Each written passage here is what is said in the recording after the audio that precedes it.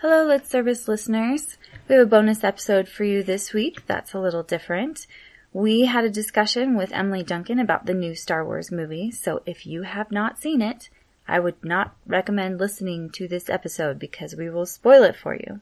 We do talk about The Mandalorian a little bit too, but not in a super spoilery way, so if you haven't seen The Mandalorian, you're probably safe. Hope you enjoy it, and we'll see you next week.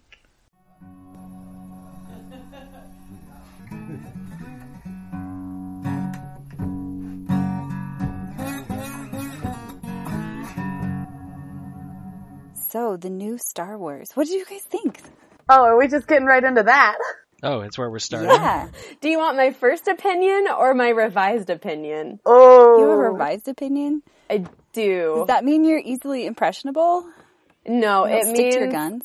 No. The movie falls apart. Yeah, well, my first impression was I sat there, and as the movie went on, I got angrier and angrier, and I've never hated a Star Wars movie before in my entire life, but I hate this one. And it was a really strange feeling for me, because I don't hate movies easily, and when it comes to Star Wars, I'm very easily impressed.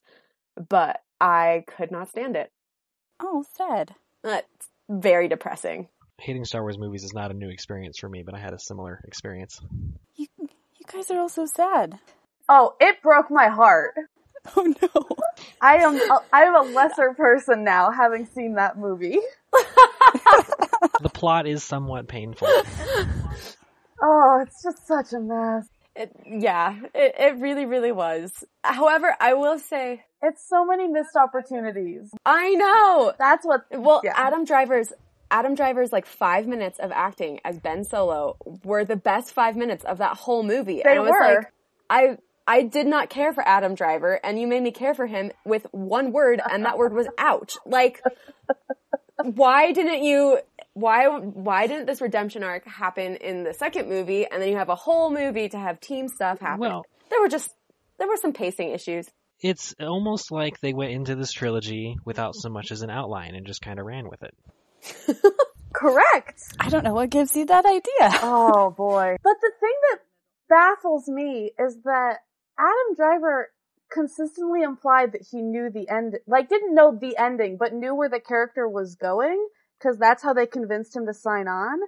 And so to get that ending just feels so haphazard and last minute, like something right at the last second changed drastically. Yes. Well, which part of it? Like, are you talking about the Emperor is back because we're recycling all of the plots? Well, yes. Or are you talking about the romance stuff? Or are you talking about I thought the death? Or not even so much the death, but the handling of the death. Because the problem for me with, like, I have 1,000 problems with the movie, but the thing that took it from I didn't like this to, oh my god, I hated this, was the last 10 minutes. Because the last 10 minutes felt so callous and so cruel. Like, it's not the fact that he died, because, like, I was expecting that. Star Wars has never been about nuance. They weren't gonna do anything else than that. But the fact that they did it so quickly, and then they cut to this weird, vapid, soul-eyed, happy ending, like, that just felt tonally bizarre right after they did that. Like, even Darth Vader got a mourning scene. But we're not gonna give this character even, like, a glimmer, like, 10 seconds to process what just happened? That was the thing that really felt weird to me. It felt unpolished, because there was never a moment to process what happened. That's a really good point. And this is... And as a person who never even liked Kylo Ren, like, I agree with that. Like, yeah, it's a disservice to the character. Even the people, I had someone who, like, hates him. She hates him so much, and I love him. He's one of, like, my favorite characters ever. And she rolled into my DMs afterward, and she's like, I am so sorry. You didn't deserve that. Like, okay, kill him, but, like, at least give me a second to process it. And it was handled so badly that people in my theater laughed. Oof. And, like... Oh, no. Like, having to try to process... Because, like, I went in spoiled, because I knew that it was going to be a train wreck. I could just tell. Like, the vibe was very bad leading up to the release. And so I went in spoiled. I knew he was going to die. I was expecting it. Somebody laughed, and I just, like, felt something inside me break. Like, this is the worst thing that's ever happened. We didn't get laughs, but at the Reylo scene, somebody in the audience was like, he's a serial killer. I was like, yeah, no, that's a really good point. You should not be kissing. This totally does not make sense in this moment and with your relationship. It could have. It could have. I agree. It could have. It didn't. It didn't. But it could have. It didn't. That's the thing. Everyone's like, why are the Reylos even mad? We're mad because they did it wrong. I feel like could have but didn't is a really nice summary of the entire movie. Yeah. Wait, but I have an argument about this. Okay. So we've seen all of the other Star Wars movies, right? And the only believable relationship, like romantic relationship up until this point, I feel like is Han and Leia. And so I feel like it's just Star Wars, right? It's supposed to be bad. Okay, but I'm going to cut you off on that one. I have an argument too. Because if you watch any of the Star Wars TV shows or read any of the Star Wars books, Star Wars does nuance. And yes. We've seen nuance done in the ancillary. Exactly. Yeah. Does it really well. Yeah. Exactly. Yeah.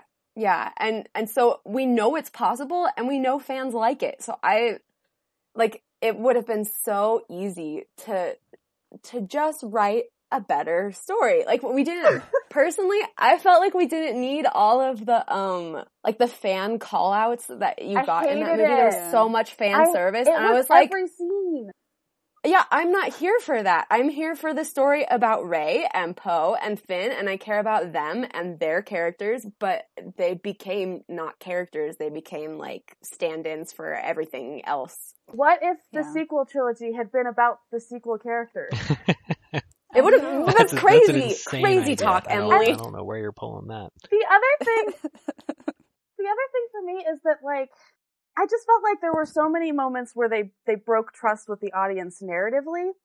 Like, we knew going into the prequels that it was a tragedy. Everybody knew. We all knew how that story ends. Because that's how you structure a tragedy. You let the audience know what you're doing when you're doing it.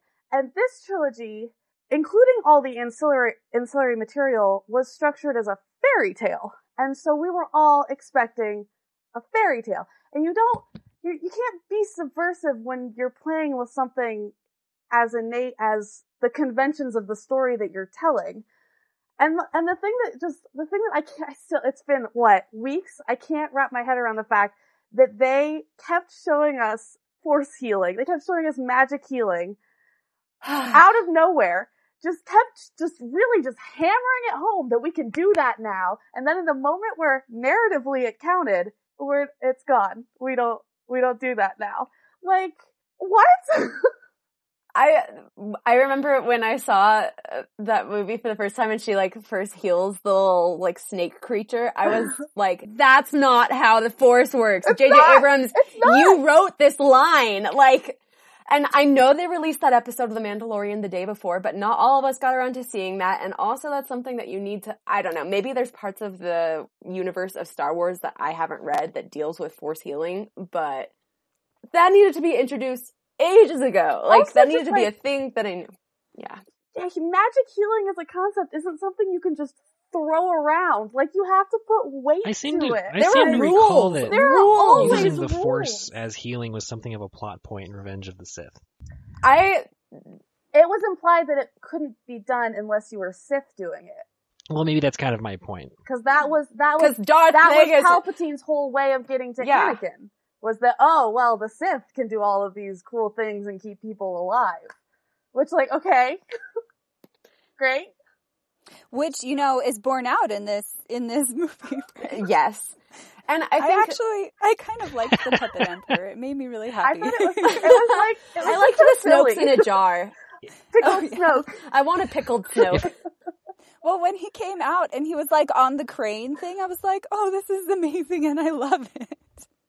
I loved the dead Emperor guy. I thought it was stupid. He was like, I'm going to steal your soul now, but I was excited to see what he had to say until he started talking. I wanted more. I wanted something to actually be done with him being every voice in Kylo Ren's head. Like, that's such, when they Yeah. released that trailer, that was the most, like, jarring piece of, like, upcoming, like, that was the most jarring trailer they released for the movie. And then when it happened in the actual film, it didn't matter. Like, it was 12 seconds and then that was it. And then they never really did anything with it.